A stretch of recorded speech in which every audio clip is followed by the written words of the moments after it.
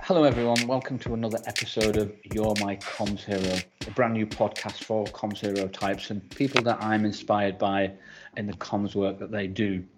So today we're going to hear from Elaine Needham, who's the Director of Marketing at Aspire Housing, and we're going to find out about how internal and external comms has been delivered more recently during this COVID-19 period.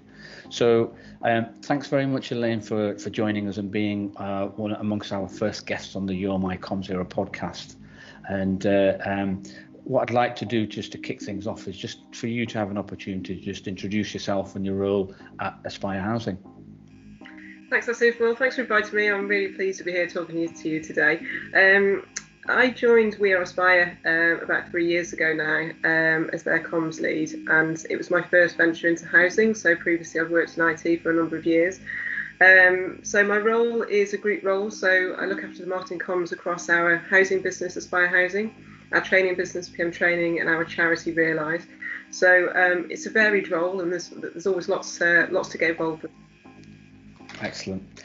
So we've had a conversation in advance, Elaine, and there's so much that's happened in this kind of last 5-6 months during COVID, and there's a fascinating story in there that to share, and lots of things that people will, I'm sure, benefit from your experience as an experienced comms professional. So in terms of your comms plan, how has that changed and adapted since lockdown was announced back in March, which does seem such a long time ago now? Oh, doesn't it? Yeah, it seems a time ago. A lot's happened since March.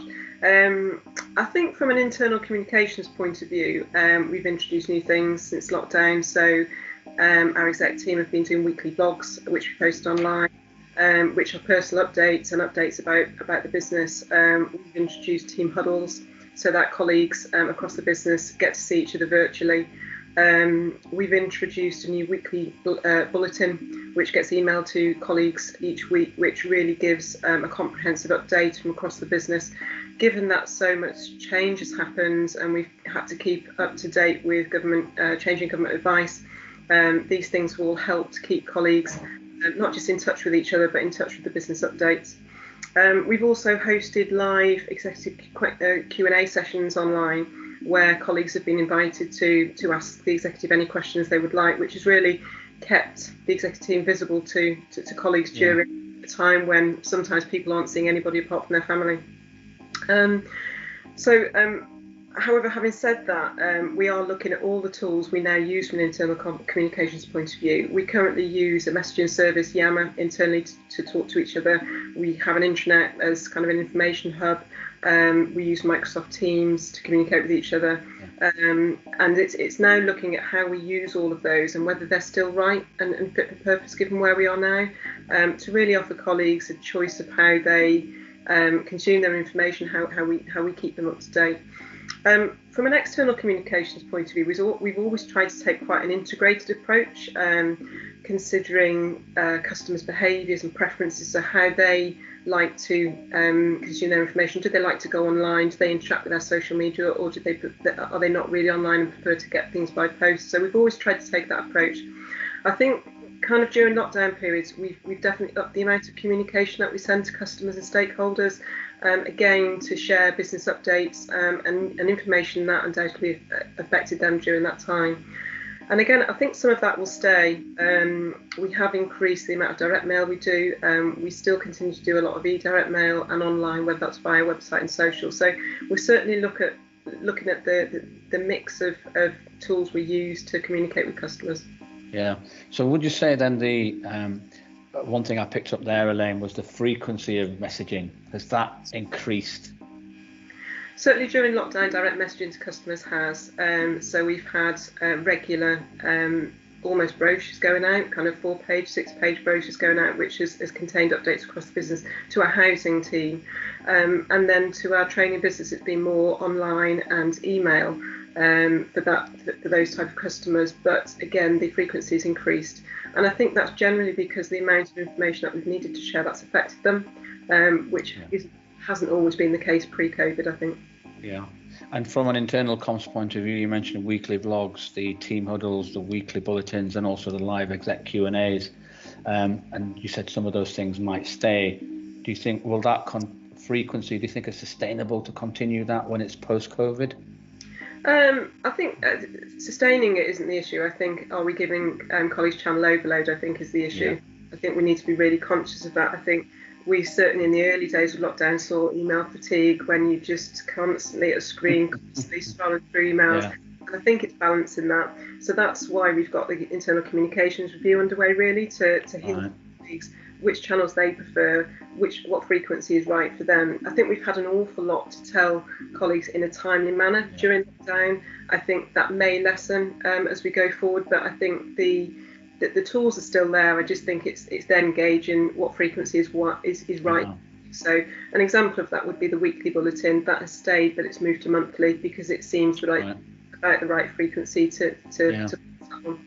Yeah, and it's interesting you mentioned there the certainly from a frequency adaptation, but also the communications preferences, which traditionally it's reserved for customer communications preferences. So, and it's interesting when I was interviewing Steve Hayes for the You're My CommZero podcast as well, he said a similar thing in terms of they're looking at the way that they're speaking to and the information that they're collecting from colleagues.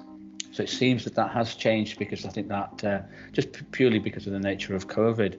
You mentioned the access and visibility to the execs from the live Q&A. Do you think there's an opportunity here or a realization that will those execs or execs in general being on social make them more accessible, not just necessarily during a crisis as we've had here? Do you think there's any benefit to having those execs in that kind of accessible environment for communicating some of those messages in an authentic way and trying to really keep the BAU, the business as usual element going? Yeah, absolutely, undoubtedly. I mean, I think our exec team have always been very visible. They recently, before lockdown, we had an office move around, and they moved to become centre of the office workspace that we had. And I think that's just moving that now into a virtual world. So whether it's in an online presence through a blog, sharing that through our internal social media channel, and then external social, I think absolutely. Okay, and I know within housing, there's over the years I've been involved with housing comms for probably 15, 16 years now, and there's been a huge shift towards digital transformation. But it was interesting you mentioned an integrated marketing approach. If you had to put percentages on digital to non-digital traditional forms of media like print and what have you, what would you say that would be for Aspire? I think that's really tricky. That massively varies dependent on our business between Aspire Housing, PM Training and Realise Charity. I think what we always try to do for each type of campaign, take an integrated approach, so have different assets across online and offline for that campaign, so that you are kind of reiterating the message in a number of different ways in a consistent way. There's absolutely a place for print, I think. It just depends on what the point of doing the work is and what the best way to deliver that, I think. Obviously, the benefit of digital is the beauty of being able to track everything and get some metrics behind it, but that's not always what the point of the campaign. Sometimes it's something different, whether it's something personal or a different motive for doing the work. Yeah, and you mentioned, as we're talking about print, you did something quite innovative with in terms of internal comms and communicating with colleagues. Can you tell us more about the pack that you sent out and why you chose print for that particular message? Yeah, absolutely. So I think COVID's brought challenging times for everybody, whether you're a frontline worker or you were somebody behind the scenes. I think it was a really challenging time, and I think what we wanted to do was not only to thank colleagues for the exceptional work that was continued during the lockdown times, but also show some appreciation and the fact that when people were returning to work, that things had changed. So the way in which we work had changed due to COVID secure measures, and we wanted to assure people that support was there in whatever way they needed it, and informative information to help them as they return to work, to support the new COVID secure ways of working. So the reason we chose print for that is because as a person, I think you still like getting something through the post. I think you get lots of emails and they are absolutely fine, they serve a purpose, but I don't think there's anything better than receiving a handwritten card or receiving a little gift through the post. And I think that was the value of this campaign. It's part of something wider, the Feel Good campaign, which we have internally, where we share a variety of direct mail and e-direct mail assets and vouchers and assets which managers can use to share with colleagues. So it was important we chose print for this particular piece, definitely. Yeah, and I saw the one of the key things with that was certainly on social for everyone to see was the engagement that it created. And we've looked at some of those. So there was some great tweets and what have you from people who received as a comms hero yourself and having to be at the development arm of that campaign. That's kind of the ideal scenario in terms of how do you measure success on these kinds of things. Tell us more about how you felt when you see those social posts where a campaign you've put together with your team has landed and then starts to actually create engagement and interaction. Yeah, I think it's there's nothing better, is there? I mean, I think this was an initiative from our HR team in conjunction with the comms team, and I think what they wanted to do was to share some of that thanks and some of that appreciation. To see that online is really nice. So we had a number of colleagues post across Facebook, Twitter, our own internal Yammer, LinkedIn, to share the fact that they were happy that they received it. And it showed that they were appreciated, and I think everybody wants a little bit of that. Yeah. Person. It is difficult from a marketing point of view. It's difficult to kind of judge the overall reach and engagement of it. But just an example, one Twitter post we know reached over 3,000 people. Wow. I think it was 362 engaged with it. So we know that it went long and far. But I think the benefit of seeing colleagues share their happiness was the point of it, really. Yeah, and that message I noticed on some of those posts that the people were actively tagging in Sinead Butters, the CEO of Aspire Housing as well, which from her perspective, that must be great. She's scrolling through a timeline where all these notifications popping up. Well, comms heroes are doing their job, basically. Yeah, absolutely. I mean, we have a philosophy, a way of working across We Aspire, which is people first, and that's about putting, people, whether that's customers or colleagues, first. And I think this is just one of those instances where she could see it in action, I guess. Yeah, and you certainly did a brave thing in terms of print here. You used personalised print. So were there any? Do you think that made some difference, and were there any concerns about having data used in your campaigns? Because we've talked, I know you're a big fan of using data, so it'd be good to hear some of your experiences of why you chose that personalization and the role that data plays in comms and marketing. Yeah, definitely. I think as much as we like to receive something through the post or receive something to us, I think targeting to you as a person is the most important thing. And in this way, we just touched on the name. And yes, you've got to be sure of your data, because you don't want any typos in there. That would not look good. Yeah. So you've got to be sure of the data. But I think the power of that and the benefit of that is the engagement that you get from those pieces. So I think if I receive something, I know it's personalised to my likes, my interests, my name, I'm much more likely to engage with that, tell somebody about it, do something with it, whatever that call to action might be, than if it's something more generic and it doesn't talk to me. So I think the comms piece is all about, how it's written to me and not generally, and what it's about, and have they really tapped into what I'm interested in, and therefore am I going to engage with it? So yeah, I'm a big fan of that. Yeah. Do you think that you'll utilise personalisation more in the campaigns, whether they're digital or print ones in the future? Yeah, definitely. And that's about personalisation through behaviours and preferences. So if we can really understand our colleagues and our customers in terms of what they like, how they like to do it, whether they engage online, whether they engage via whichever channel, and what their interests are, we can then tailor campaigns specifically to them. And that's where your targeting and your segmentation and all of that really comes in. And I think that's what marketing comms is all about. It's about being able to provide the best customer experience these days. It's about It's about sparking those emotions and the engagement. It's less about product and price anymore and promotion. It's about those engagement factors, and I think that's what personalisation can certainly do. Yeah, excellent. And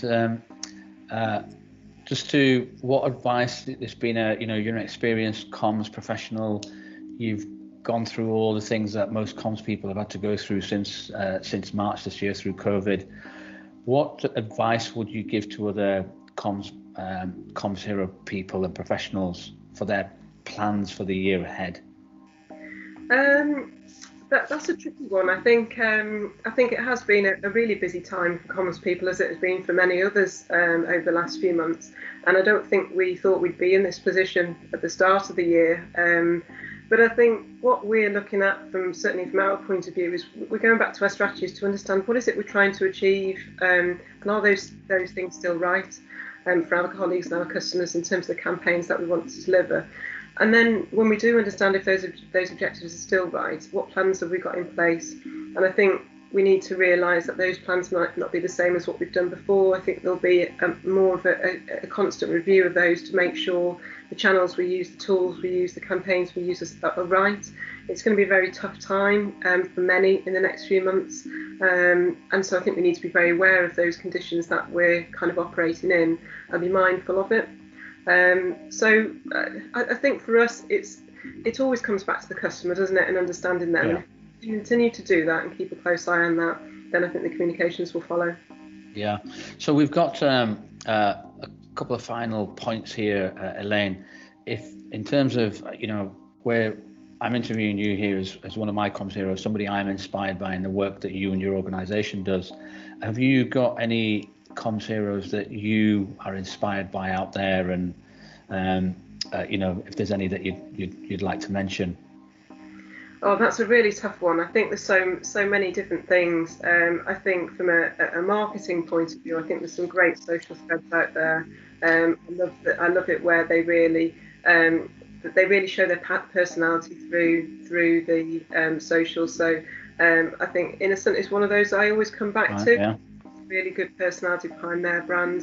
But then if you look at some of the council threads, they're really starting to get that through theirs, and that's always been a sector that's traditionally been, I'd say, seen to have less of a flair from a comms. Yeah. It's all changing now.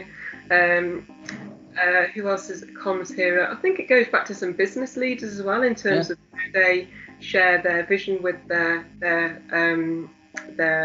colleagues and their staff to show what it is they want to achieve, and then how those pan out from a comms point of view. So I guess you've always got the kind of Richard Bransons and the Virgins in terms of where they started, where they are now.